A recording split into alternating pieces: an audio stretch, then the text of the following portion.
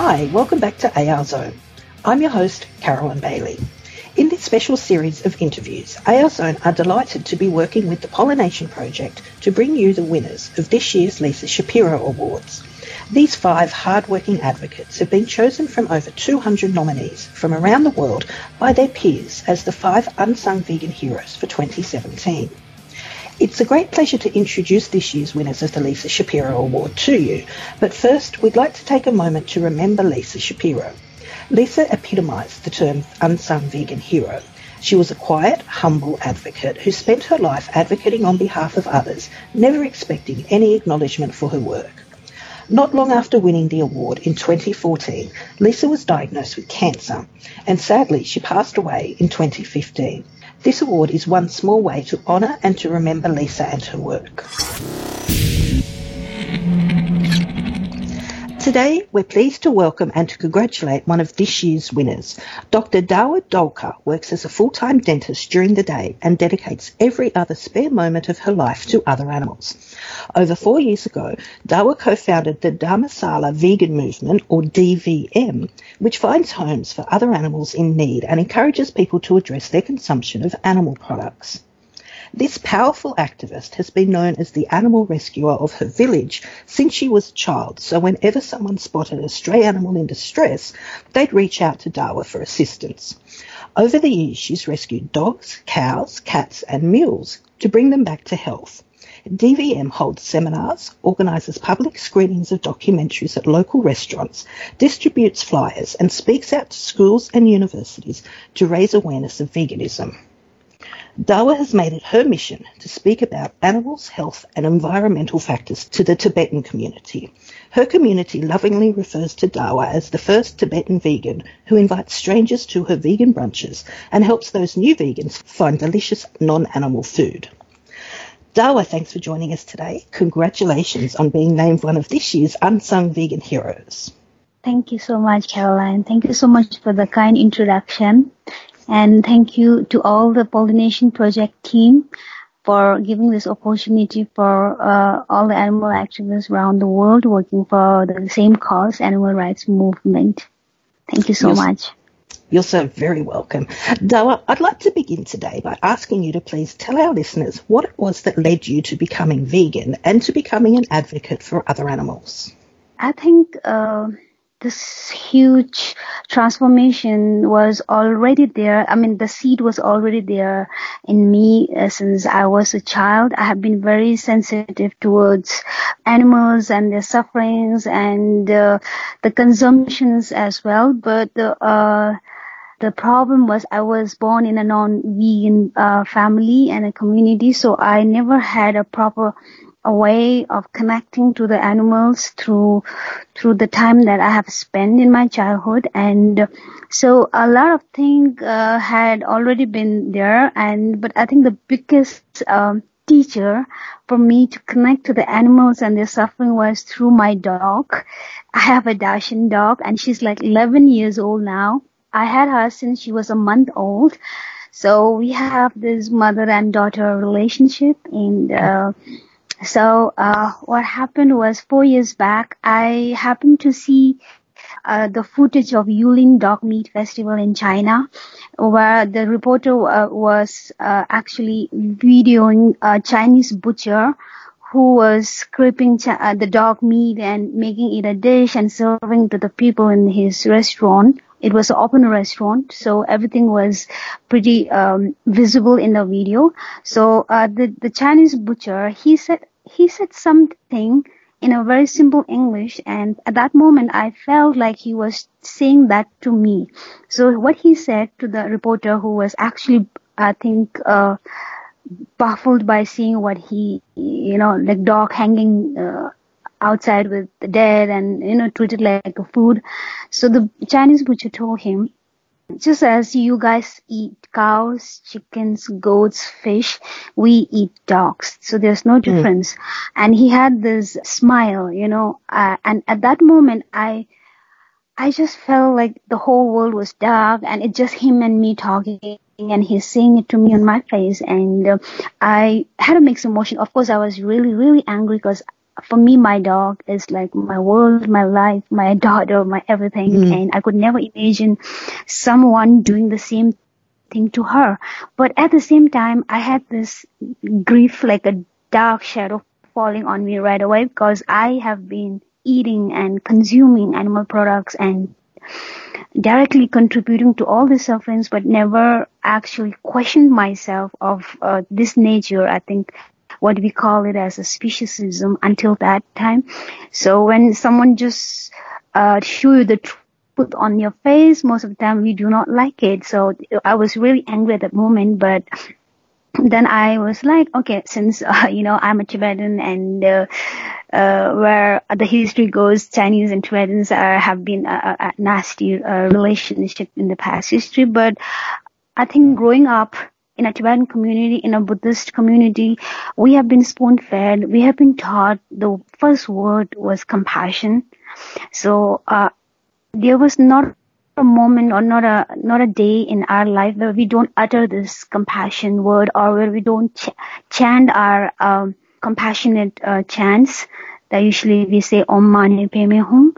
So I usually used to think I am a very compassionate person, just as my whole family or my whole society is, because we always has this opportunity to go to monasteries and to go into our own prayer rooms in every homes and pray and connect to the spirituality. But this whole experience of the dog being treated as meat kind of questioned me back on my ethical value and my spiritual value. And I realized I had been doing a grave sin and a mistake and a very wrong way of practicing compassion. And I think this is the whole reason why I think I should be morally inclined to now advocate for animal, because I have been supporting this industry, this cruel industry, from past 27 years. And now I think I have a very less amount of time to dedicate my entire coming years for this movement. Yeah, thank you. Wow, that's really interesting. Thank you so much, Dawa. Why do you think it is? Is it because of that animal advocacy has become such an important part of your life? Are there other reasons? I think for every change, for every new things to happen, I always believe like there are so many small lessons in life that it's like a dot and that connects. And so of course my dog being one of the teacher, I like to describe it as a teacher, because she helped me to see things. She helped me to break the speciesism. And the second part is knowingly that I always used to address myself and believe that I'm a very compassionate person in and out. And I believe in life after death. I believe in karma. And so the third part is I cannot undo all those sins and atrocities that I have been causing by being a non-vegan and munching on and eating on and offering non-vegans food. And I used to cook chicken. I used to like the taste of it. I used to like cooking it. For me, it was just like a food. I never questioned myself, and I never let my stronger feeling of a human being into that. I always used to think this is how life is, this is what people eat, and this is what my family eats, and I'm okay with it. So I have a big remorse, a huge regret and huge guilt, and now I cannot undo that part. But I know what comes ahead is totally in my hand and in my power. And I think that's one of the major reasons why I want to change my future or change the day ahead of me by advocating for the animal cause. And also, being a Tibetan, we already have these human rights issues going on, because Tibet is still under Chinese occupation and invasion, and there's so much of Tibetan dying and immolating for Tibetan cause. And I and millions of my other Tibetans are born as refugees, and we don't know yet when will we be able to go back to our country. But so the heat and the priority for many Tibetans right now is the Tibetan cause. So somehow I feel like there is less of Tibetan people to address on animal rights, to address on veganism, and also so far there's a huge ignorance of veganism right now in my community. And so I like to convey this as my service to my community through advocating for animal rights and conveying the message of peace and compassion through veganism. Yeah. Thanks, Dawa. That's really interesting. They're all such important issues, aren't they? And I think we all have similar feelings of guilt and regret. So yeah. Yeah, and like you say, I really like that you said it's what you do now and what you do in the future that matters. Yes. So I think that's really positive. Right. That's very nice. Thank you. Who or what, if anything, in the last year has had the biggest positive influence on you?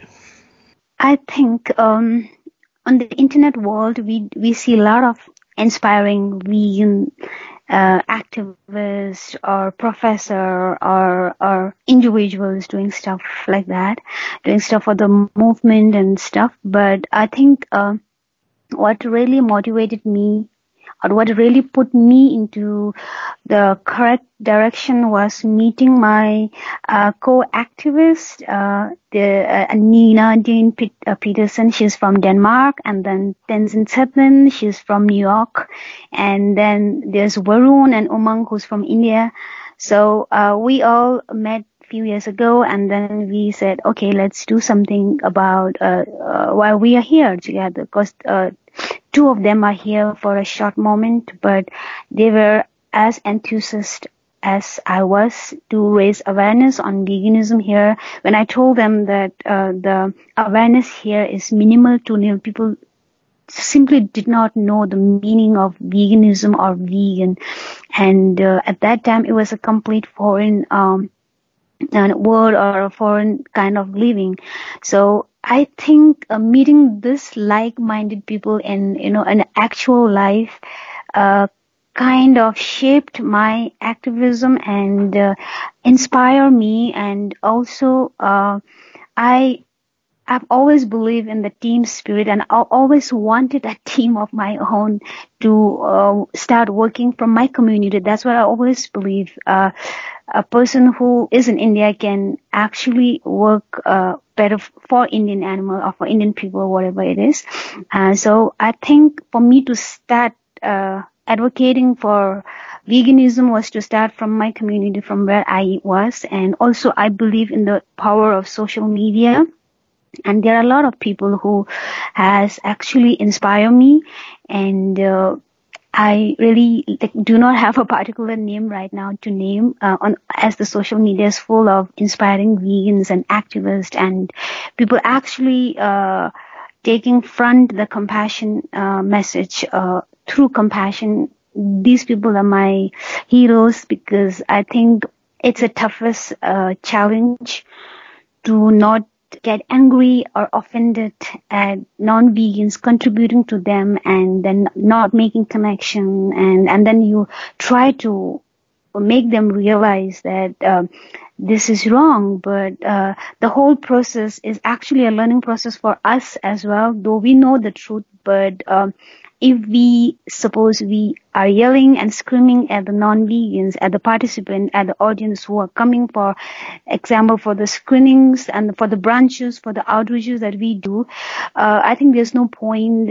I feel like there's no point in being angry at those people, because I think somewhere I was also there at one time of my life, and most of us were all, we have done that, we have been there, and we would not connect to someone who's nasty about the whole process. So I would like to dedicate my inspiration to my co-activist that I have just named earlier. Thank you. Fantastic, and I completely agree with you. I think that most vegans sort of understand that, those non-vegans, that was us. That's who we were. That was us. Exactly, Caroline. Exactly. Yeah, exactly. And I think that you're probably quite an inspiration to a lot of people as well. Thank you so much. Finally, Dawa, how can our listeners help you with your work on behalf of other animals? Is there a website or a funding campaign that they can access? First, I think this is a golden opportunity for me to be able to express my message, that is compassion. And I really think it's no brainer, and everybody knows the meaning and the value of compassion. And I think the basic thing is to start from what you put in your mouth and what you wear on your body, and how you practice every day. So I think the most compassionate living would be going vegan or choosing a plant-based living for the animals, for ourselves, for the community, and for the whole planet. So I think if I would request all the listeners right now and to please choose compassion over killing, and to love animals as living beings and not as a commodity. And wherever you are, you can always connect to animal rights organization or animal shelters or vegans out there, and start doing your bits and start contributing to the movement, because I think every day the animals need us more than anything else in the world, and we are a very minor group, so we have to unite, we have to inspire each other and inspire more people so that this movement grows, and the day will be soon when animal liberation is being celebrated by all of us. And so if you guys want to support my work and the work that I do here in Dharamshala, we do not have a website right now for Dharamshala Vegan Movement, but you can always check us on Facebook, Dharamshala, DHARAMSHALA, Vegan Movement, and connect to us on the page, and or you can write to me on my email, that is tenchodhen@gmail.com. Thank you. Thanks, Dawa. That's wonderful advice. And we'll put those links in the post for the interview as well. Okay, thank you. Yeah, thank you. Thank you so much for joining us today. And I'd like to take this opportunity to also thank you for everything that you continue to do to make our world a better place. Thank you so much, Caroline. Thank you. You're so welcome. It's a pleasure to speak with you. No member of